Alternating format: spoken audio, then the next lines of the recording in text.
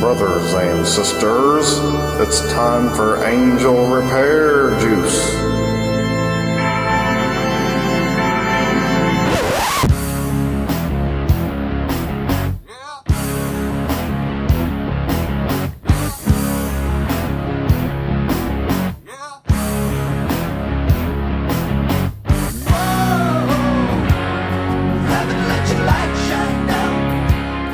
Greetings and welcome to another edition of Angel Repair Juice. My name's Henry Volk. Yeah, rock and roll. And my name is Matthew Pancake. Yeah. And you're listening to the niche of all time. Although there's been a couple of other niches that have come out. The Nostril of Palpatine is actually probably my favorite niche, sounding nichey of niches of all time. You know, Star Wars from a Lutheran perspective, but we're anime from a Lutheran perspective. You know, we can still say that, even though there is supposedly another show out there that's anime from a Christian perspective. We're going to zoom even farther. We're going to go down, drilling it down to a Lutheran perspective, because with Lutherans, I could actually grab me a beer, turn around, open the thing. You know, do you, oh, listen, this is going to be good, because if you say no, I'm going to be so angry. Do you listen to Radical Grace Radio, Henry? Yes, I do. Okay. Have you ever been on there on those days where I have where say we allude to it? I can do it on this show because probably there's very little crossover between the two shows. I probably got one set of fans over here, one set of fans over there. But from time to time, we're drinking beer while we're doing this show. and here's the trick: is sometimes we have the Mormon beer. Oh, Yinglings. Yingling. 18, you get it, didn't you? 1829. No, yes. Yeah, see, I was looking at that one day. I had it in my hand, and I went, no, that's odd. That 1829, that means something. And I had to look it up, but I was like, oh, let's see. The Mormon religion and Yingling beer were both founded in the same year. One of them was really great, and one of them was really horrible. Yeah, I wonder which one. I don't know. Let me take another drink and find out. You know, it seems like I know a lot of Lutherans online that drink Yinglings. Like it's always like they post these pictures. It's like, well, they don't have any money tonight, so it's Yinglings. But it's not like a bad thing. Well, the it's thing like is Yingling's not it's not a budget beer. You go into places where it's obvious that they've got the doors set up to where there's the more expensive beers and then there's the less expensive beers. Yingling is at the bottom rung of the more expensive beers, but it's like $2 more than the budget beers. So I don't know where people go, oh, I'll tell you what it is. This is the beer that you can buy that, you know, still tastes like beer, but, you know, is still cheap enough to where you feel like you're saving some money. That's probably what's really going on there. You know, because if you've ever headed into the budget beer section, that's where the Natural Light and Natural Ice and stuff is. And we all know what Barney thinks of that. No, Natural Ice, get it off me, get it off me. I mean, it's Barney funny. On The Simpsons won't even drink that stuff. Hey, help me! No, it's funny though. When we were in Germany, like the last night, my pastor had posted a Facebook post saying that I'll miss Germany where the beer's cheaper than water. But like you can go in like the grocery store and you can buy a tall boy of like Bitburger or just like any German brand beer tall boy for like 50 European Euro cents. Yeah. Only in Germany. Of course, you can get beer at McDonald's in Germany, too. Oh, hey, that's different. Or Burger King. Oh, yeah? Yep. Okay, stop. Germans loving some beer. Stop. Okay. I was going to ask the wrong question. Now I'm going to ask the right question. Is there any place you can't buy beer?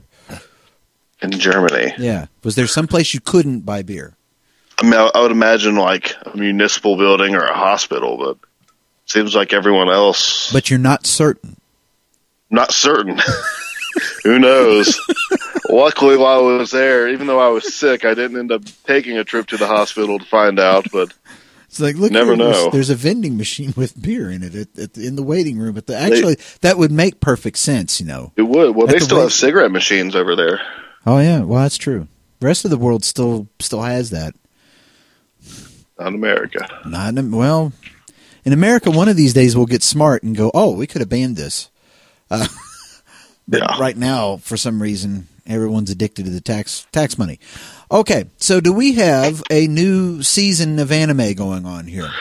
Yes, we do. Yes, we do. So that thing that we did last season that we kept calling the Fire Hose Roundup, where I don't know. What do you think, Henry? You've had a week to mull it over. Do you think Fire Hose Roundup is a decent title for that? Imagine this, all these episodes in, and we're still debating the names of the segments. Here's my proposition, Matthew. I say we leave it to the Facebook group. We will post a question in there and see what the listeners think for themselves. Well, it's worth a try. It's worth a try. See if anyone actually cares. So if they don't, then we'll just have to. So, okay, then this may be the last... Okay, let's do that then. We said this may be the last Anime Fire Hose Roundup. Before we do it, the regular one. The Fire Hose Roundup. On the first episode of the new season of Mobile Suit Gundam Iron-Blooded Orphans, Tekkadan finally arrives at the Earth sphere. However, first they must stop off at the Duke colonies to deliver a supply shipment.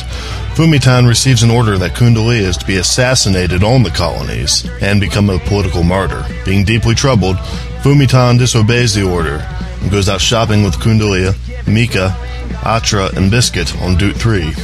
While shopping, Biscuit reveals that he was born on Duke 2 and that he has a brother who lives on Duke 3. Atra and Kundalea pressure him into contacting his brother, and so he does. Meanwhile, Orga heads to Duke 2 to deliver this shipment to the factory workers there.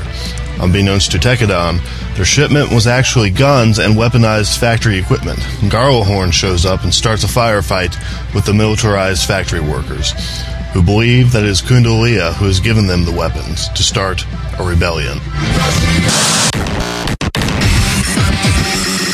Bubuki Buranki tells the tale of two fraternal twins named Azuma and Karoko Kazuki, who live with their mother and father on an asteroid far above modern-day Earth. The Buranki live there, who are giant mecha that sleepwalk and must be kept asleep by their mother, who has the power to control the Buranki.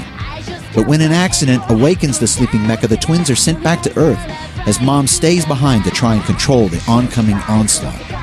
10 years later, Azuma returns to Japan to find that the incident where the Buranki fell to Earth that day has been covered up by the government, and a band of Bubuki users are intent on revealing the truth to the world. There's a problem, though.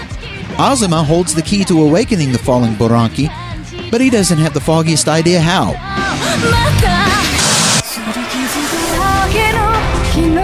Grimgar of Fantasy and Ash opens with a group of otherwise normal people waking up in a fantasy world called Grimgar, where their memories are partially wiped and they have no idea how they got there. Some join together to form a party, where they quickly find that they're outmatched by even the weakest of forest creatures. It soon becomes apparent that their memories aren't completely wiped, as they can remember cell phones, but they can't remember what a cell phone is. But the group form a bond and decide to stick together no matter what comes. Noodles are placed in a pot of boiling water. Butter is added to a sauté pan, then stock, and finally tomato sauce. A young man is making pomodoro sauce. His name is Nagi. He adds in the pasta and garnishes it with some fresh basil. He prepares a plate for another chef, his mentor. Her name is Azuma. He's nervous, but she likes the dish. It is, in fact, her recipe. It was the first thing she made for him when she took him in under her wing. Now, he's leaving Japan for Milan to learn the secrets of Italian cuisine. He cries. She's taken care of him the past 3 years and taught him everything he knows about cooking. Azuma reflects on her own journey as a chef, because she too was once in his position. She had also become attached to a chef who mentored her, but, like her pupil now, her mentor had left her. The next morning she bids him farewell. She remarks, "Now I'm sending off a second." He inquires, and she makes a remark about the suitcase's former owner, and he asks if it was hers, but she dismisses his question and waves goodbye. He leaves. A man walks through the restaurant door and makes the remark, I wish you just wouldn't give away my old suitcase. The man is her former mentor and now husband. This is the Tabi Maki Late Show, produced by Comic Waves Films. The series is comprised of 4 episodes constructed around the theme Goodbyes and Journeys, entitled Recipe, Transistor Smartphone, Summer Festival, and Clover. It is a part of the Ultra Super Anime Time Programming Block broadcast in Japan. Sato Fujinuma, 29 years old, is a manga artist who works part-time as a pizza delivery man. Sato has an ability he calls revival, and whenever something terrible is about to happen, he can often stop a fatal accident from occurring. When his mother comes to visit him, she recounts for him a case of kidnapping that happened when he was a child, and how the murderer was caught and put in jail. But soon she discovers that they were wrong back then, and the wrong man was convicted of the crime. But the real murderer catches up with her and kills her, leaving Sato, the only suspect, about to be arrested. Just as the police move in, he finds himself transported back 19 years, and now living as his 11-year-old self, he has the chance to save not only his mother, but his classmates from being murdered. And that was this week's Anime Firos Roundup.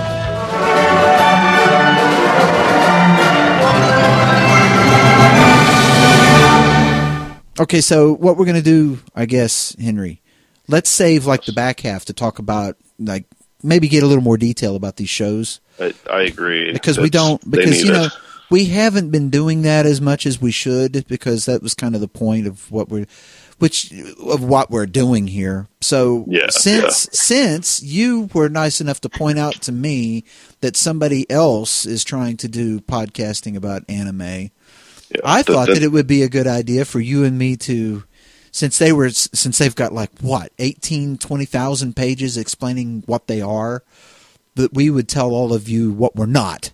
Okay? Yeah. Because I like to do things that way.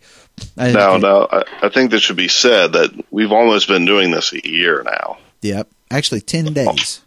If what I see in the file folder there, we created the first file folder on the 25th. Yeah.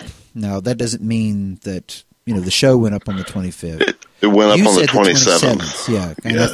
And I think we can look that up on the feed and see what it says for sure. But either way, about 10 days from now, it will be the first anniversary of Angel Repair Juice. And it was this time last year that we were laughing our heads off because we had found the title for the show. Thank you again, William Shatner.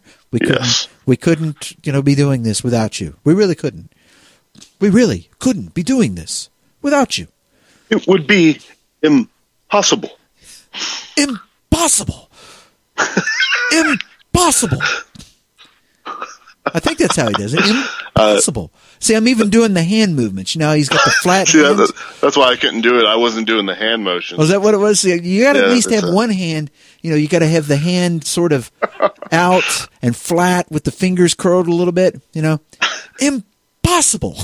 And you just flail them. That eye strain thing going on. Impossible. Yeah, with the eyebrows standing straight up, and the mouth, with it sticking out. Okay, that's enough, Shatner. Yeah. We know Shatner. We love him to death. Yes, everybody knows they love him to death. But here's what we aren't, okay?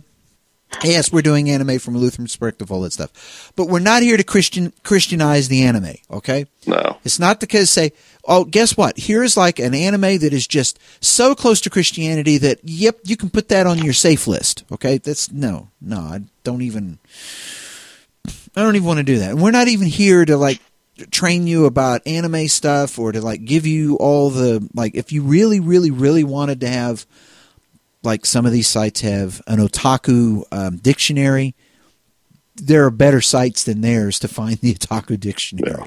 Or even ours. And ours isn't really complete because we've never really worked on to figure out. True. Could you? I can't even imagine that we wanted it to be that elaborate. Yeah, there's. See. Here's my thing.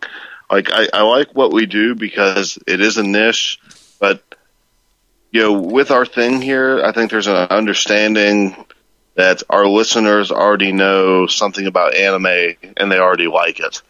So it's not like an apology for anime. Yeah, we're not. This is like, hey, you like anime? We like we anime. like anime. Let's talk about this. Yeah, let's get together. Let's exactly. We're all rational human beings here. Because we don't want it to be a thing where, oh, you've never seen anime before? Well, there's Let me show you why it's not of the devil. Yeah, exactly. Let me show you why Pokemon is not going to destroy you and your kids and your pets. As Pete Holmes would say, anime is a gift from the Lord. Okay? Here, let me tell you why. No. You like anime. We like anime. Yeah, you all just happen to be Lutherans. There you go. There's the whole deal right there. Bang! It's that simple. Now you had a quote. I'm looking right at it. Yes, I did. I'm gonna let you read it though. Okay, just I'll don't say from who yet. Read it. Oh no. Yeah. I want people to judge the quote based on the merit of the idea, as they should do as rational thinking human beings. So here's the quote: "It is possible for music to be labeled Christian and be terrible music. It could lack creativity and inspiration. The lyrics could be recycled cliches that Christian band could actually be giving Jesus a bad name because they aren't a great band. It is possible for a movie to be a Christian movie and to be a terrible movie. It may actually desecrate the art form in its quality and storytelling and craft." And the person that wrote that has got a really big point. Yes, he does. Yep. A point I heartily agree with. That I heartily agree with too. Now, you want to drop the bomb? Yeah, the person who said it was Rob Bell. What did you say? Rob Bell. I still didn't hear you. Rob Bell. Who? No. We have to just no. We have to completely. We can't trust anything that he says. He's a liberal. He's a liberal. He doesn't know anything about God. The problem is he has a point. Now, I guess what you could do is, and it's funny because this would be, I guess, in certain circles, putting the best construction on. Even a blind squirrel finds a nut from time to time. See, the thing is, Rob Bell is kind of my guilty pleasure. Yes, I disagree with him on quite a few things, and yes, he's a postmodern, but sometimes he just says some pretty good stuff.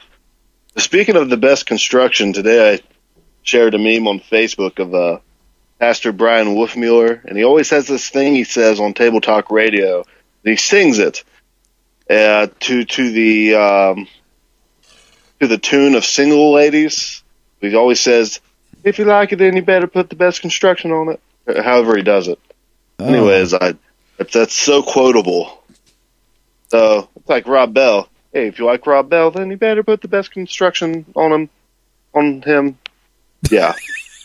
Him. Yeah. Speaking of, going back to the quote, speaking of terrible, could be terrible music.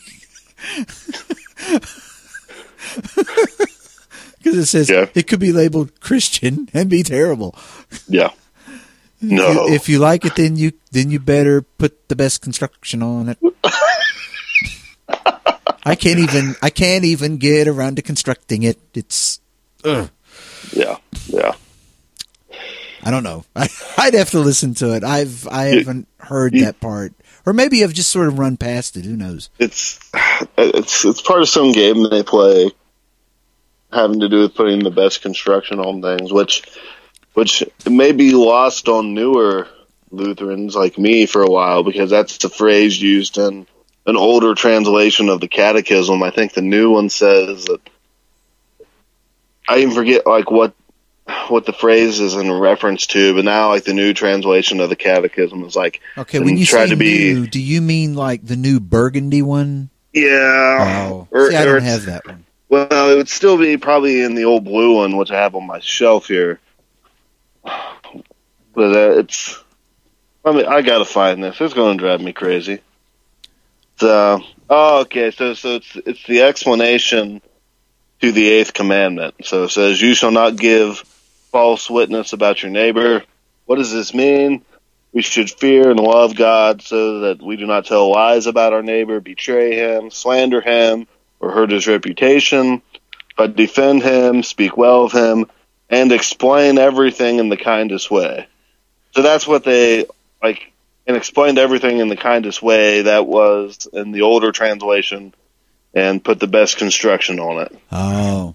So, or put the best construction on everything, or however that was phrased or worded. But well, that's how it was. Let me see. I have like a bunch of, I don't know how this happened, but I wound up with like gobs of small catechisms.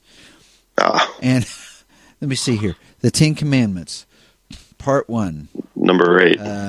Yeah, well, the problem is that this one is laid out differently. Okay. Well, let's see here. I've got Tappert and Kolb's Books of Concord here, find it. Or translations. Oh, wait a minute. Let's see how they translate it. Because the Small Catechism is a part of our confessional documents, by the way. We should fear and love God that we may not deceitfully belie, betray, slander, or defame our neighbor, but defend him, speak well of him, and put the best construction on everything. Okay, so this one's just basically ripped from the... It's interesting because it says Luther's Small Catechism, annotated by Edward W.A. Kohler. Tappert says, and interpret charitably all that he does. See what Kolb says here. Now I'm just genuinely curious. I get in one of them curious modes where I start thinking about stuff. Wondering. See, now, in case all of you have ever wondered, this is what it's like when Henry thinks. Yes. Just pulling books off the shelf. He's got them. Oh, there's the old blue one. Hang on. Let me see if I can reach that real quick. But yeah, I think the blue one's still like the 1993 like text or something. I don't know. Maybe I'm wrong. Well, I could possibly be wrong. We're about to find Believe it out. or not, I am not infallible. Let's see. Third. No, wait a minute. That's baptism. 8. The Lord's Prayer. See, this is the Lutheran stuff, folks. In case you didn't. Yeah, this is when we get into the Lutheran stuff.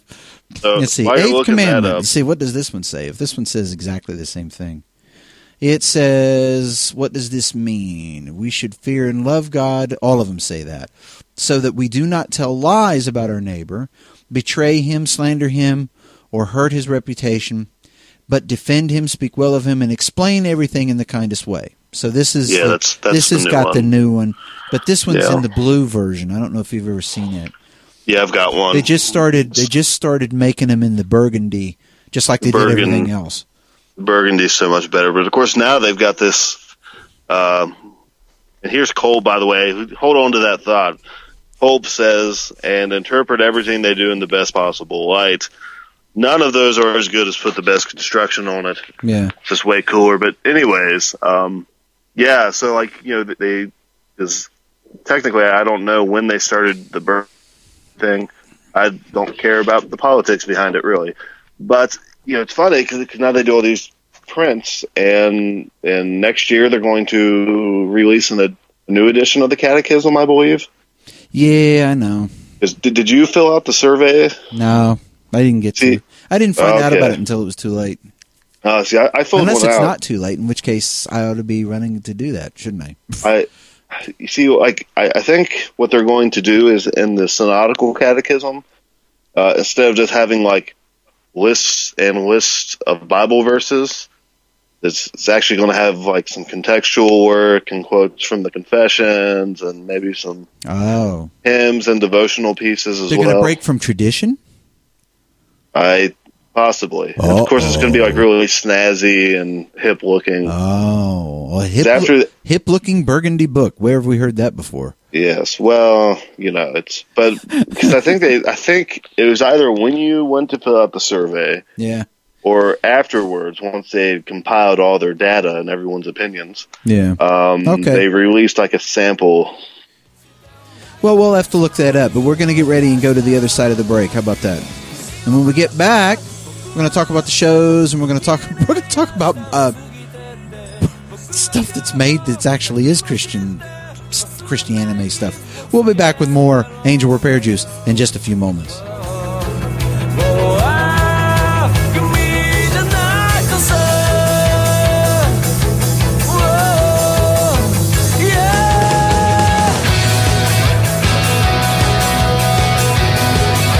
You're listening to Angel Repair Juice.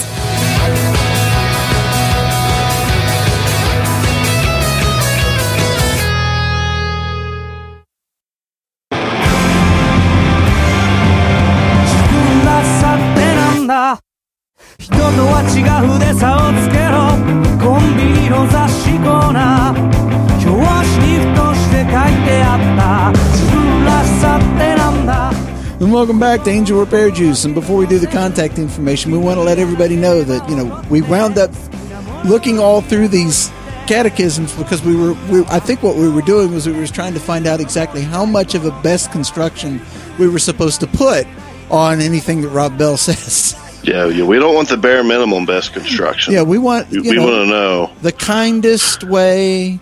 You know, defend him. Don't defame him. Don't, you know, because he's been defamed plenty. You know, he doesn't need. Nobody needs our help to, you know, defame him more. But you know, he said something. You know, that makes. I think it's a good point. And the problem is you know, imagine that. Now listen to the title of the book. It's Velvet Elvis Repainting the Christian Faith. So, I've read that book, by the way. So his foil, well, I hope that's how you figured, you know, this quote. I felt very Elvis-y. Imagine this, though.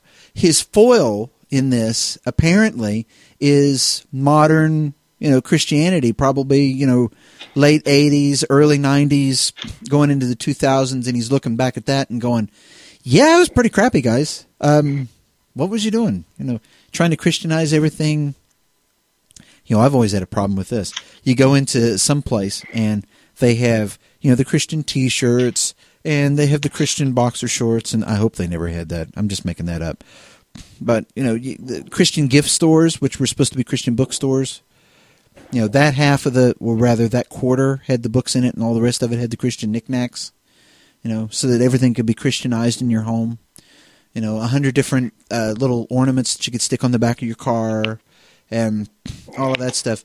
And Jesus is my co-pilot. Jesus is my co-pilot. You know, all the stuff. And, you know, there was one downtown in Melbourne, and it's gone. You know, just to show how much everybody, I guess, got to a point was like, why are we shopping here again, honey? I don't know. Yeah. I mean, they had cool stuff in here at one point. Or maybe we just thought that it was cool, and now we don't think that it's cool anymore. That's probably what happened. It's like when they try to make school cool. Yeah. But you know, they're just like just trying to fool feeding you a bunch of crap. They're just trying to fool you. It's not cool. They're just trying to fool you. Yeah. It's like whenever you know, the little baby won't eat, and then you start doing the thing with the airplane. Here comes the airplane. It's like, yep, it's still asparagus, Mom. I don't want it. You know. The baby knows, you know, that young, they know that you're trying to feed them something, you know, and you grow up figuring that out. And maybe for a while you'll eat the asparagus, but, you know, eventually you go, ugh, why have I been eating this? You know, yeah, and you go, there's no substance to it, so. That's usually. I mean, technically, asparagus is pretty substantive, but let's don't get technical. I'm just talking about how babies react. But before we go any further, we got to do contact information. So what don't we do? Wait. We never really got to the point of Rob's quote, though. Yeah, but we got to get this contact information in, or we're not going to do it. Okay, which we've done a lot, which would probably explain why we don't get emails.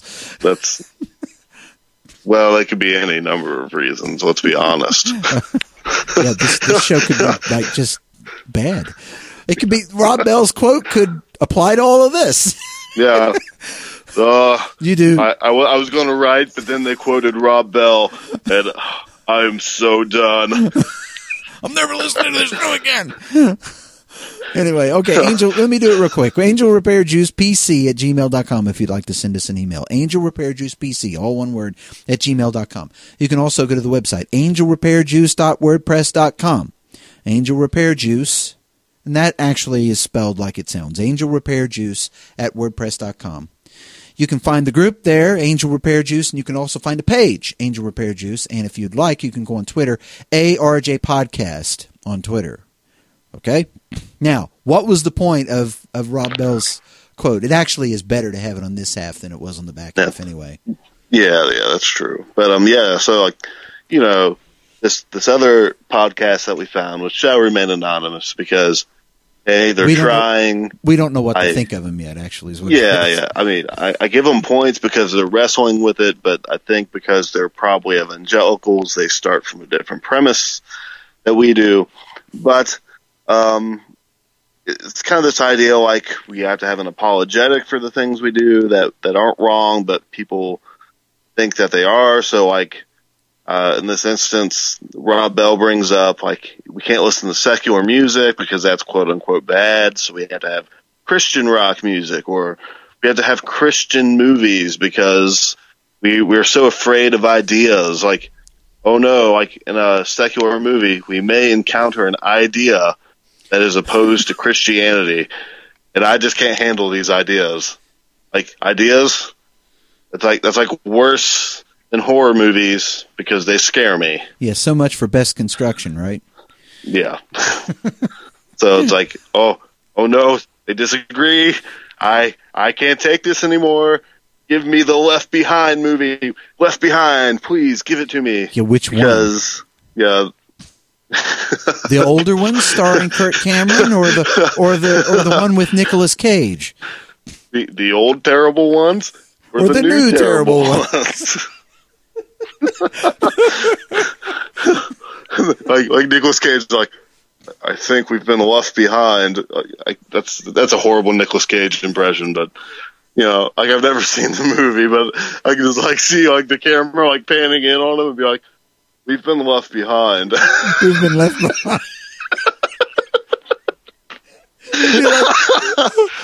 Because you always imagine him, because you know, of all the roles that he ever played, you remember the movie Face Off? Remember? Yeah. Well, Nicolas Cage is like one of those actors that basically just has Nicolas Cage. This is how he acts. Yeah. You see him in an interview, you see him in the movie. There's not really much difference. No. So, but either way, you know, you could see him in Face Off turning around. We were left behind. Yeah. It's like, wait a minute. Oh man. But you know, he's got a point though, because and here I don't know if you saw this. We reported on it on Radical Grace Radio a while back. These groups that that were Christian rock bands, big Christian rock bands, coming out as we're basically atheists now. Yeah, and it's like, how can that even happen? I mean, there's something about this whole endeavor, this whole enterprise of creating Christian things that turns out, okay, so we made Christian stuff, but now the people that made it have turned atheist because something about doing that made them crazy. I don't know. Well, see, I think it's this idea of like when you're afraid of ideas, then you have no idea how to deal with them. So, yeah. I mean, if you haven't noticed, there's been a huge apologetic boom here lately. Like, there's like apologetic stuff all over the place, podcasts. Yeah. And I think it's because for so long, we've had a position of dominance in the culture. So, when you're in that position, you don't have to answer questions like you do when you're under fire and you're losing influence. So as Christianity is losing influence, other modes of thinking, particularly like the new atheism, is gaining a lot of ground. So people have like these faith crises and they don't know what to do. Yeah. And like our little safe Christian, it's like it's not unlike like the safe zones at like universities, like where they have like these safe rooms. That's like what it is for Christians. Like we have these little safe rooms and you can go in here and the ideas can't hurt you when you're at the Christian coffee shop with all of our Christian stuff. Yeah. And with our Christian coffee and the Christian this, and then you never end up like confronting anything in the real world. And I propose you can't even speak to the real world. Yeah, whenever, because what happens is, and this is the part that I don't like about the whole thing, is that if you stay in just those circles, my Christian music, my Christian clothes, my Christian car, my Christian, everything, you wind up with a way of relating to things in just that way, and you can't relate to it in any other way. You can't talk about something in some other way. You're always using, Christian lingo to talk about everything. Remember we were listening to a podcast before, and I kept going, ugh. And the reason I was is because I could hear it. They were using Christian lingo to talk about this stuff. And it's like, guys, stop already. I mean, you don't have to put on that air everywhere you go. You could just talk like yourself. Don't worry about, maybe somebody might send you a nasty email because you just talked about something just from your own point of view with just the way you would normally talk in a room with just other people. You don't have to do that. That was when something always drove me crazy before I became a Lutheran, when I was in the, other churches. There was a way that you knew you had to present yourself in front of everyone else. And as soon as you left there, you could drop all of that. And I was like, this is just craziness. I can't do this. It makes me feel disingenuous to do that. Yeah. And on top of that, before it's over with, you find that you can't talk to anybody. If you do it often enough, you wind up training yourself to that's the only way you ever talk is like you're a Christian, with this Christian lingo and Christian all of this, and other people look at you like, what are you saying? I don't get, I don't get what you're talking about, and or they just look at you crazy, and you're like, I don't know why they're doing that, and it's because, you're like ultra peculiar here. You've gone off into the weeds someplace, and everyone's ignoring you now. You're not having any impact on anything. Yeah, not even your own life. So, and of course, too, like we got to tie this back into anime. Like the reason why this applies to anime, of course, we've discovered this podcast, and for the most part, I'm reserving judgment until I can listen to it more. And then again, I'm glad that they've kind of dove into the niche as well. Yeah, I don't mind that there's people doing that. Oh yeah. It's like, hey, at least we've established the fact that Christians do like anime, and they're trying to wrestle with what that means. But there have been Christian anime, and now let me. I stole this from Wikipedia, and of course, can you technically steal something from Wikipedia because it's open source, or anyone can get on there and write anything. So that's another issue, I guess. But anyways, I'm going to read this little thing, and so most people may be unaware that Osamu Tezuka actually created a Christian anime. Well, he also had a long-running, I believe it was a manga and an anime, based on the life of Buddha. So people thought he was a Buddhist, but then some people say he's agnostic. Then I say those two things aren't necessarily mutually exclusive. But anyways, so it's called Osamu Tezuka's Old Testament Stories, and it's an anime television series based on the Old Testament.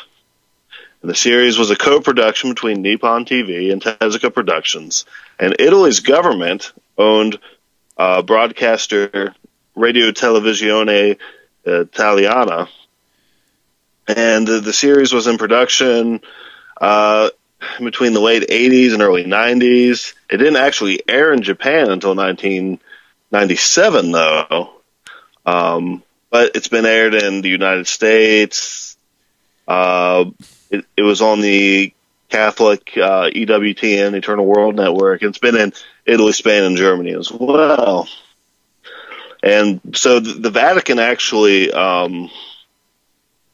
commissioned this. So they actually contacted Tezuka and wanted him to make this, because it's like, hey, let's ride this craze and get some Catholics into some anime here, or the other way around. It's like, hey, can have these Catholic kids watching anime. Got to Jesus-fy this thing. So, in addition to this one, commissioned by the Pope himself, another two that I was more familiar with was Superbook and The Flying House, which were made for Pat Robertson, and that's the Christian Broadcasting Network, and those were made in the early 80s. So it's like, hey, we need to Jesus-ify this anime here. Get some Jesus up in here in this anime. You need to pour some Holy Spirit on it and make it whatever. Yeah. See, and there are people that would go, "Oh, you can't talk that way as you blasphemy." It's like, no, come on. I'm getting the impression that the blasphemy happens when people think that they can just take something and pour some Christian stuff into it, and it's just going to be, people are just going to love it. Yeah. And and here's the thing: is the little bits of there's a website that you can go to see Tezuka's at least some clips of the thing, and it's not. The thing is that's not bad because this is a master who knows how to do this. Yeah. Most of the time, what happens is, they send. I know exactly what happens to this. The same thing that happens to all good anime. It gets made. It's got, a Japanese track, and they send it over, and they got to change it all around and cut it into all little pieces, and then before it's over with, it's junk anyway. So, who knows what it was you were watching whenever Superbook was on? I mean, of course, you got to keep in mind these things were commissioned by the Vatican and Pat Robertson. So, I'm thinking either one of two things: either like anime was getting popular, and they're like, hey, we need a Christian alternative to this Robotech. Which is, or it's just that maybe it was cheaper. But I would think that at the time, Korean animation would have been cheaper because it was just cheaper. So, of course, we all remember Diatron 5, that anime which shall not be named, even though I just named it. Even though you just named it, thank you. Even though I just named it. So it's the creator of Diatron 5 actually did a Korean animation on the life of Jesus.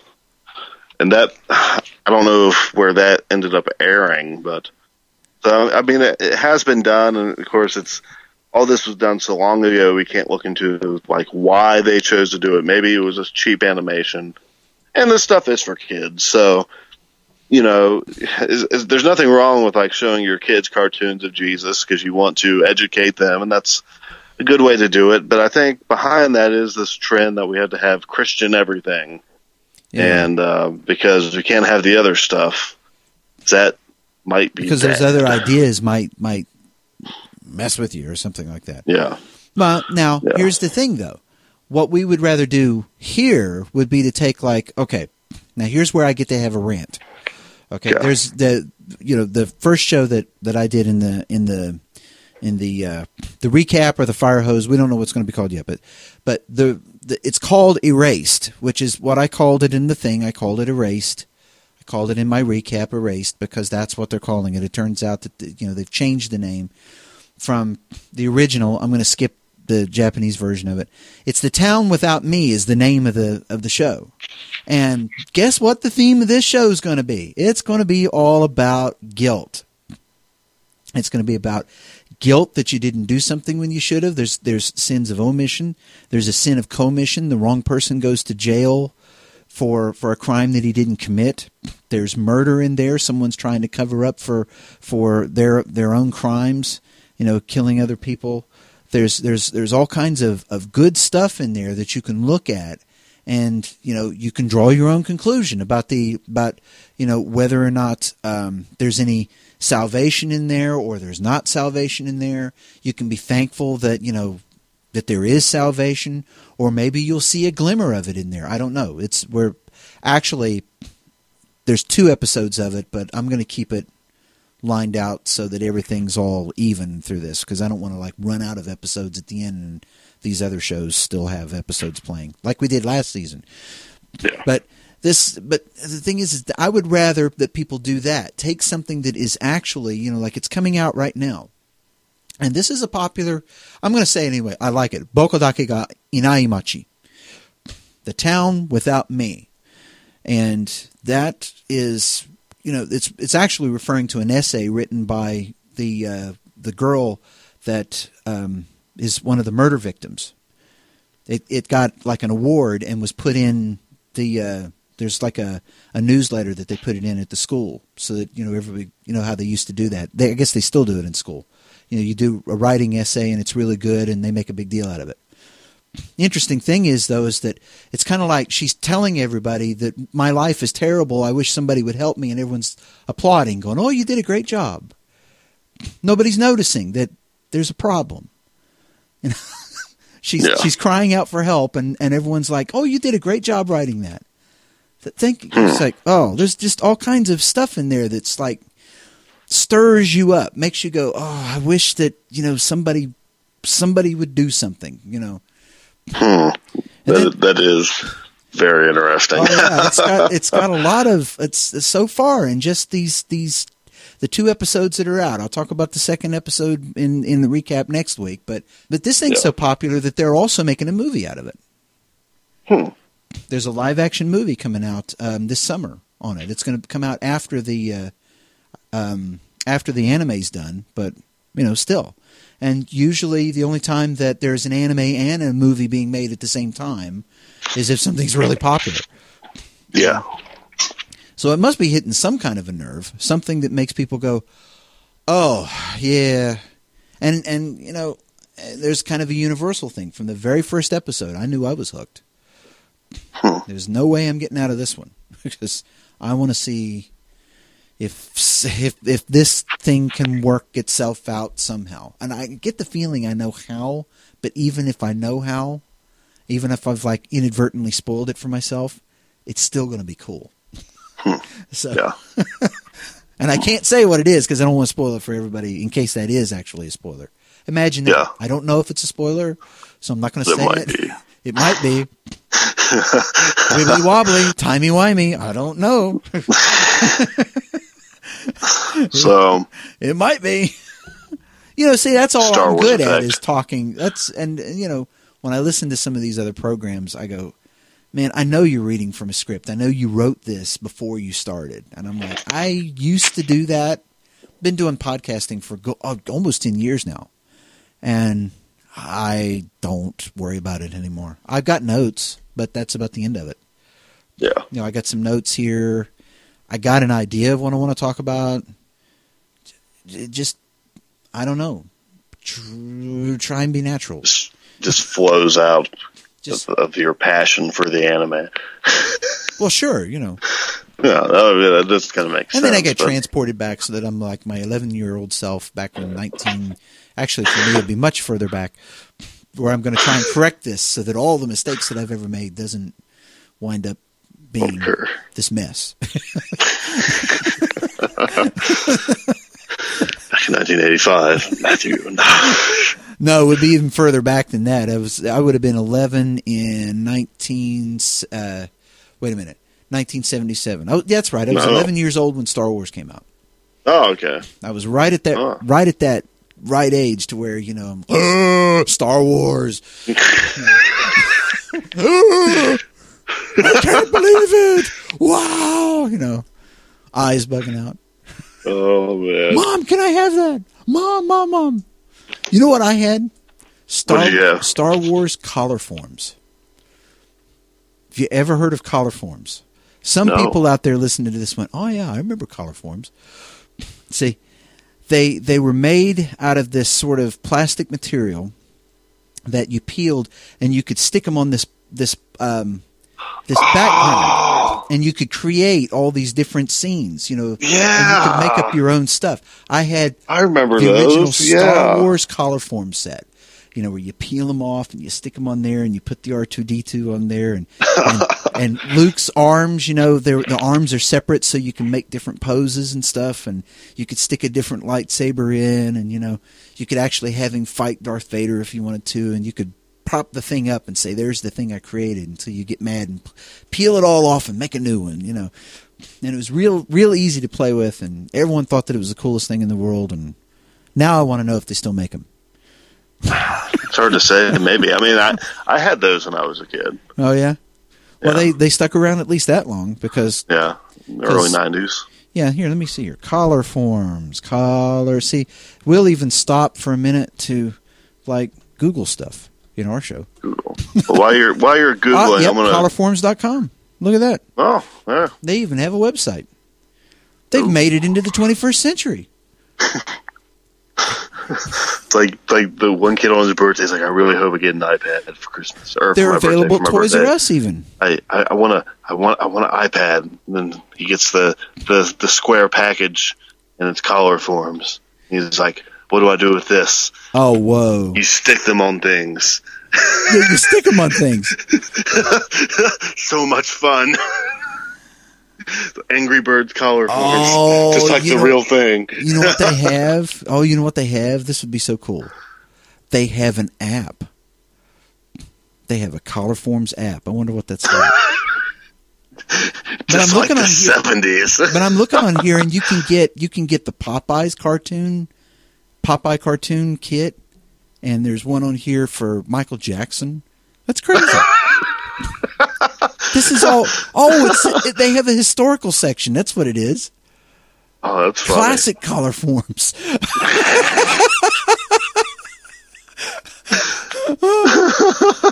See, now there needs to be anime Color Forms. That's what there needs to be. I'll have to look and see if there's a section on there for anime Color Forms. Then you will buy them. Well, I don't know if I would. I might. Who knows? Oh, you will. Well, anyways, to steer this back on that topic, so my 3 shows for the season were once again Iron-Blooded Orphans, and I must say I'm going to talk about the show here in a second, but Iron-Blooded Orphans kicked it into high gear finally. Oh yeah, and yeah. And then I'm also watching Tabimachi, late night show. I believe that's the name of it. Now, how did that turn out? Did that turn out like we thought it would?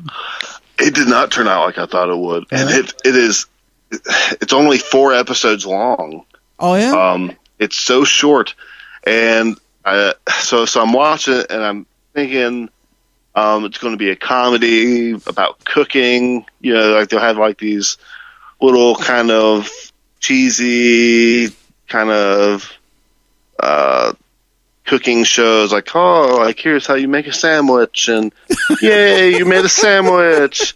Thank you, Oni-san. You were so good at cooking. And like they actually try to show you how to cook something in like an anime that's funny. But it's not that at all.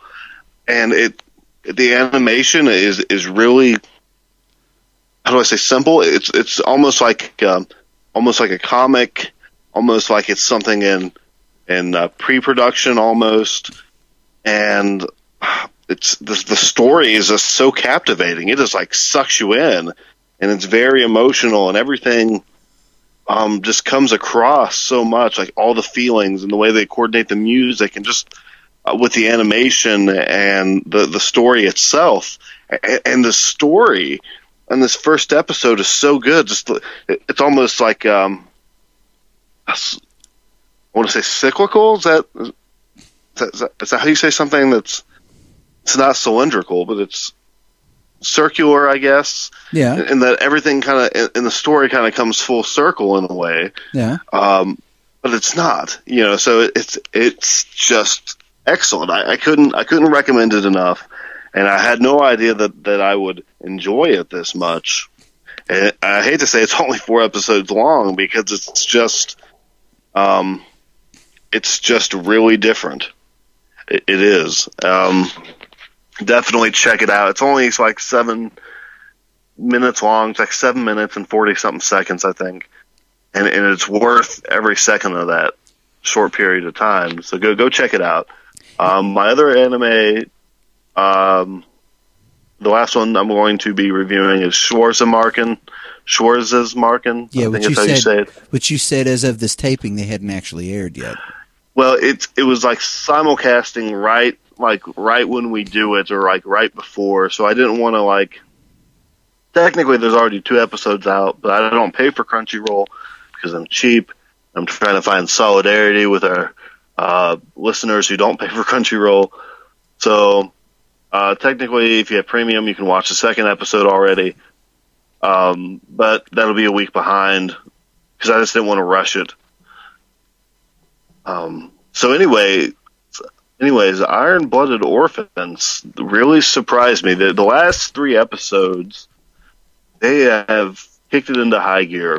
And interestingly enough, in the last 2 episodes of season 1, they introduced this spiritual thing because one of the Tekadon guys met his long lost brother who was working for like this thug, and there are these children called human debris. They're more or less slaves. So this guy has them and he just uses them to fight, pilot mobile suits.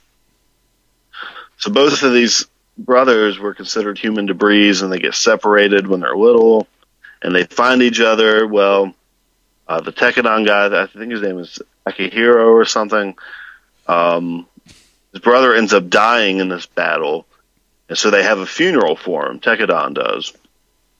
And so they bring in this like questions like what happens when we die, and of course it's being a Japanese show, this theme of reincarnation comes in. And it's like well, I've heard it said that like once you die you come back, and that you just don't like cease to exist, and like all of the people on Mars like have never like been to a funeral, and it's like something like almost like a lore-ish type thing. Like people used to have funerals in the past, but we don't do that now. And that was a really interesting kind of storyline. Just so they go from this into this beginning of season 2, and kind of like the social commentary just hits you in the face. Like, okay, this is what this is about. And let me kind of preface this with an interesting thing that happened on Facebook this week. And Matthew, you know about this. So I'm reading this book on liberation theology. It was written in like 93, so it's very dated, but it is a great book, and I will plug it right now. It's called Liberation Theology, an introductory guide by Robert McAfee Brown. What makes this book so compelling is he starts off this book with his personal experiences in Nicaragua and parts of South America, where there's all this conflict going on in the early 1990s. More or less what was happening is that you had these kind of guerrilla fighters called the Contra, and they were going in and just terrorizing the populace. And most people are poor anyways, and they have no means of defending themselves. You know, the husbands it's not unlike ISIS, where they go in, they kill the husbands, they rape the women, and they steal the young men who become soldiers, and they're taking them back to Honduras to train to go back to Nicaragua and kill their families. It was just a horrible, horrible situation. And in this conflict that had been going on, just not in Nicaragua, but in other parts of South America, in the 1960s and 70s, they're among primarily Roman Catholic priests. They began to articulate what's now called liberation theology. And it's more or less, what does the gospel look like from the eyes of the poor? And because this is something Jesus did talk about a lot, and because Jesus himself certainly wasn't a wealthy person, he was more or less poor. And so it's just a great book, and there's a lot of stuff in the book about our responsibility to the poor and how to overcome poverty and in that kind of sense. So anyways, and that comes back to Gundam. It does, believe it or not. So anyways, I just wanted to make sure you didn't do what we've been doing through the whole show, and it's to make the point. This is the rabbit trail episode, but no, this really does tie into Gundam, believe it or not. So anyways, you know this, Matt, because you commented. I posted a picture of this book on Facebook, and it just exploded. That's where everyone went ballistic. And I was like, they went bananas. And I came on with, well, what in the bloody, what is all this? Yeah. And there were a lot of comments that ended up getting deleted later, not by me, but there were some people who were you can tell there was, because even now when you look at that thread, people are talking to no one. It doesn't make sense. There were quite a few nasty comments on this thread that ended up being removed. So like all the conversation in the thread that was left doesn't make very much coherent sense. Now, But it was unreal. So what does this have to do with Gundam? Okay. So you see the main characters, and they're poor. They are these people that are called human debris. They're like a slave class. They're just, they live to work, basically. They have no worth. So you see this theme emerge early on. This theme of dealing with what does it mean to be human? What is human worth? And it seems like this just became really apparent to me in this first episode of the second season, because you see, as they go to these Earth colonies, the people Orga meets with are factory workers, and they're in a similar situation. They're oppressed by the ruling class, and they kind of live to work. They have no insurance. If you get hurt or killed on the job, there's no kind of reparations. You just live to produce for those who are better off than you. And so, the poor are oppressed by the rich and the military. Garlahorn and Kundalia, she's seen as like the liberator of these oppressed people.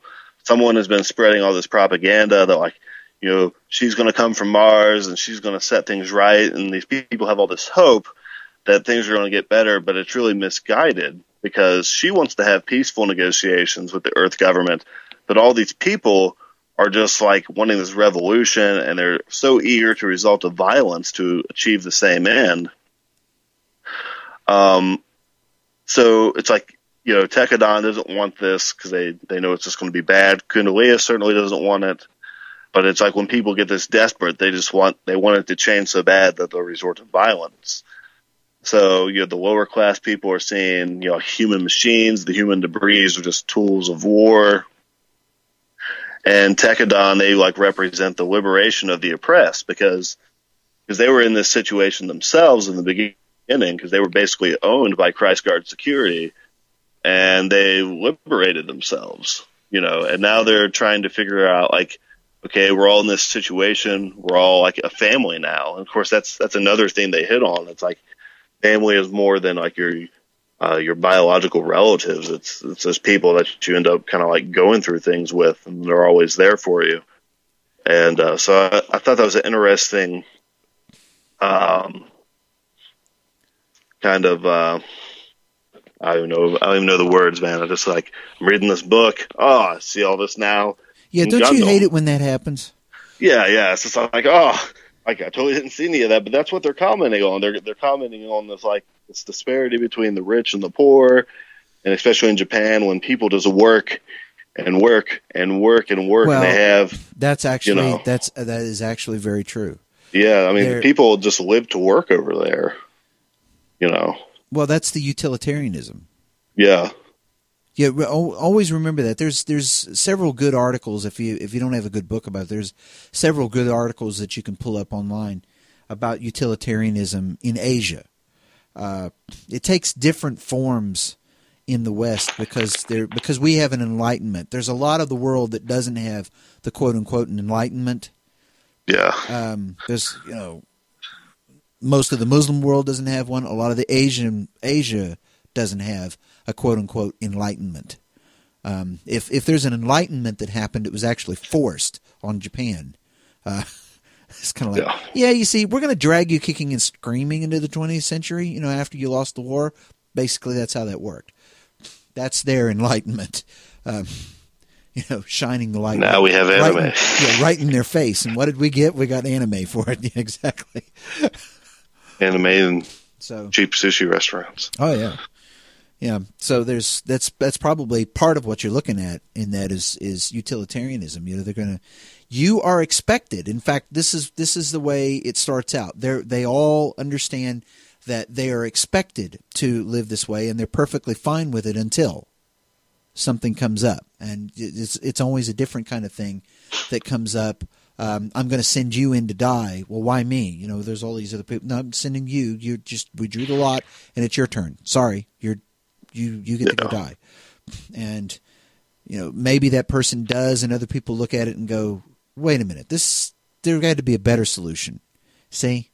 Than just being told that you're the one that has to die. And it would be a great thing. You did a great thing. You know?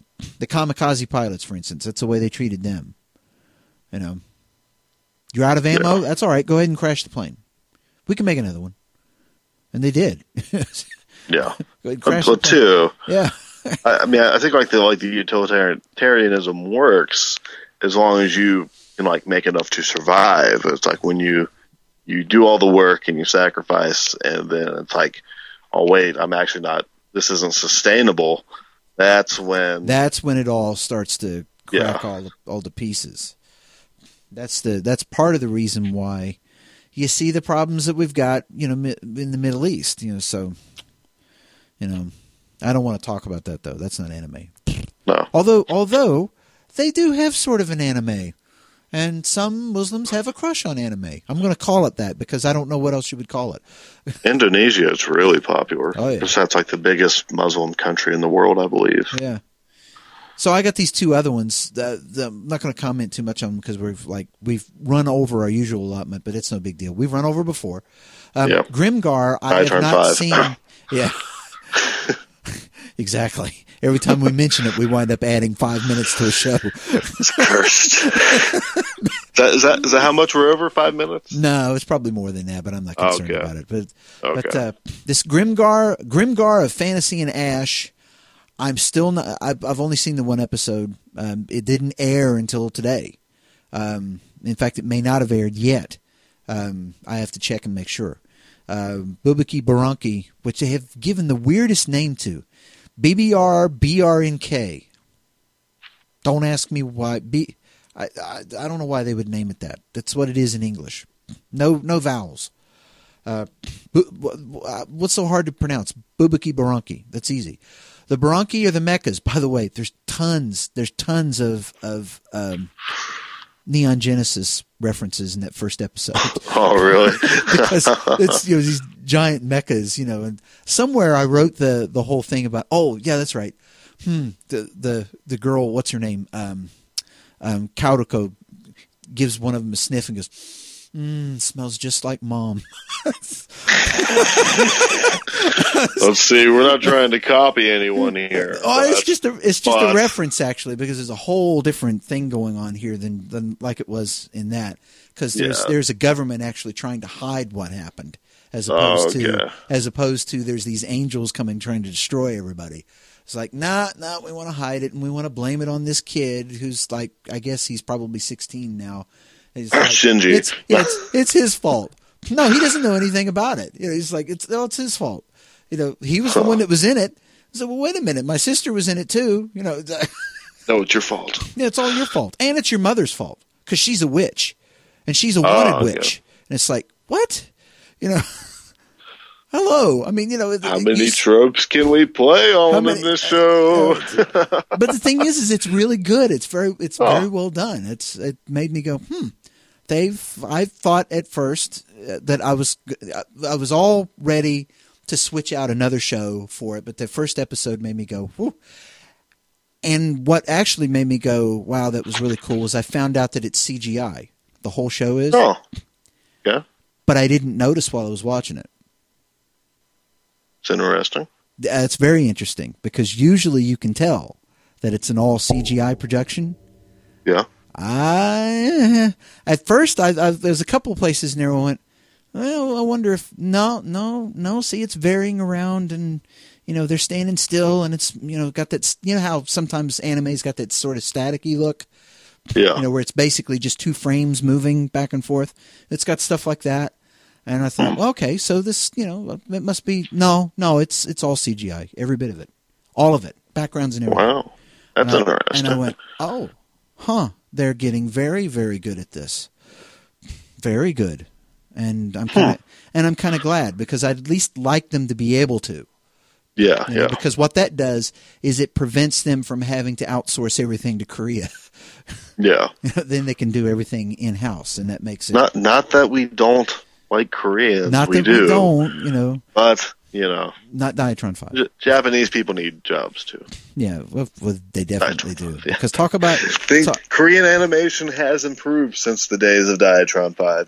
Don't mistake us. It has. You're right. It's a little strange at times, but yeah, you're right. It's gotten better. But of course, I think they do a lot of stuff for us. Though. Yeah, but can you really call it anime? Oh, you have to call it anime. You have to call it. Yeah. You can't call it manga. Sorry, it's committed a cardinal sin there. You can't call it manga. You have to call it manhwa. Yeah. So yeah. See. Yeah. Even we all are sinners here. Yeah, we're all sinners. We are all sinners. But anyway, okay. Now I'm going to look and see how far we've run over. 1 hour and 11 minutes. That's not bad. It could have been much worse. No, we've done like almost 2 hours before. So this could have been. Oh yeah, so bad. So much so that we had to break one episode up into two. Yeah. So, although let's face it, that's probably like the pinnacle of ARJ podcasting there when we had Pastor Giese on. Yeah, we got to drag him back. Actually, what we got to do is we got to send out some emails to some people and say, hey, listen. We're doing this show. We'd like you to be. Don't say desperate. Oh, you're not supposed to let them know that we're desperate. You're not supposed to let people. See, I figured we would go for the stray. Don't pay attention to the man behind the curtain. Like you come up to the door and you're scratching and you're all pitiful looking. Please be on my podcast. You're the only one. Listen, asking you shall receive. Don't ask him what's going to happen. Right? Don't ask. Right? It'll just be us. Actually, the real trouble is getting some people to admit that they like anime and they're going to be on our show. Here's the thing. Pastor Ted Giese was a good sport. He's not like this big anime fan. No. He just took my challenge when I said, watch this. Okay? Yeah. Watch this thing. It's he even took it so much that he purchased them on Blu-ray. And the man knows movies. Yeah, and he knows his movies. I mean, he had a lot of great insights as to explain, oh yeah, I know why they did this, and I know. And the best insight, the most important thing, if you never learn anything else about anything, I don't care whether it's books or movies or television shows or anime or anything. If Christianity is mentioned in its normal form in some way in the show, then that means that the authors are aware of it. And that it kind of matters. Yeah. What did Ted say? That anywhere where Christianity is referenced, that's a world in which Christianity exists. Which Christianity exists, exactly. It's like wow, that's really profound. That actually is a big deal. Like in Madoka Magica, for instance, there's that whole part in there where Kyosuke's got his hand back. He's a violinist, and that's what he was. Growing up training to be, and he was in an accident. His arm got tore up. He was never going to be able to play again. And Sayaka uses her wish to heal him, and they're up on, she takes him all the way up on the roof of the hospital. Everybody's up there. Dad says, I couldn't throw your violin away. I'm sorry. I know you told me to, but I kept it. Hands it to him. And what does he play? Ave Maria. Oh, okay. That's what he starts. Yeah. First thing, he hasn't played in weeks. He's going to play on his violin. He plays Ave Maria. So that, it's obvious that, they are referencing that in there. Now, that might not be the whole point of the story, but it's obvious that this has had an impact on writing the story. So you ought to pay attention to it. Yeah. And ever since then, if I go rewatch something or I'm paying attention, I go, oh, in canon, at the end of, if anybody's ever seen the anime canon, at the end of it, Yuichi goes to not temples, he goes to churches. Literally churches. One of them looks like a Lutheran church. Pulpit, altar, all of that stuff. He's sitting there, he's thinking about stuff. You can hear the narration over top of it. He comes out, stands out on the front steps of the church, looking up at the sky, all that stuff. It's like, that stuff exists in that world. That's important. That's probably important. It's important reference there. That it's a missionary in Totoro. That's a missionary hospital that the kid's mother's in. Cool. Christianity exists in Miyazaki's world too. You think Angel Repair Juice exists in any worlds other than this one? Like, does that have any significance for our world? It exists. No, stop. It exists in the most important world that there is, Shatner's world. and with that, we got to end there because that's the best way to end. My name is Henry Volk.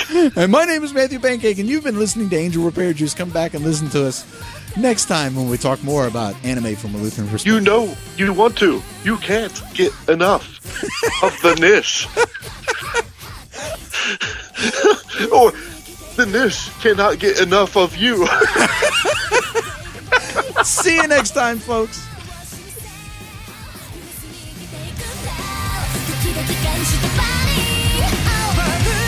This is a real deal, no more my asking. This is my heart.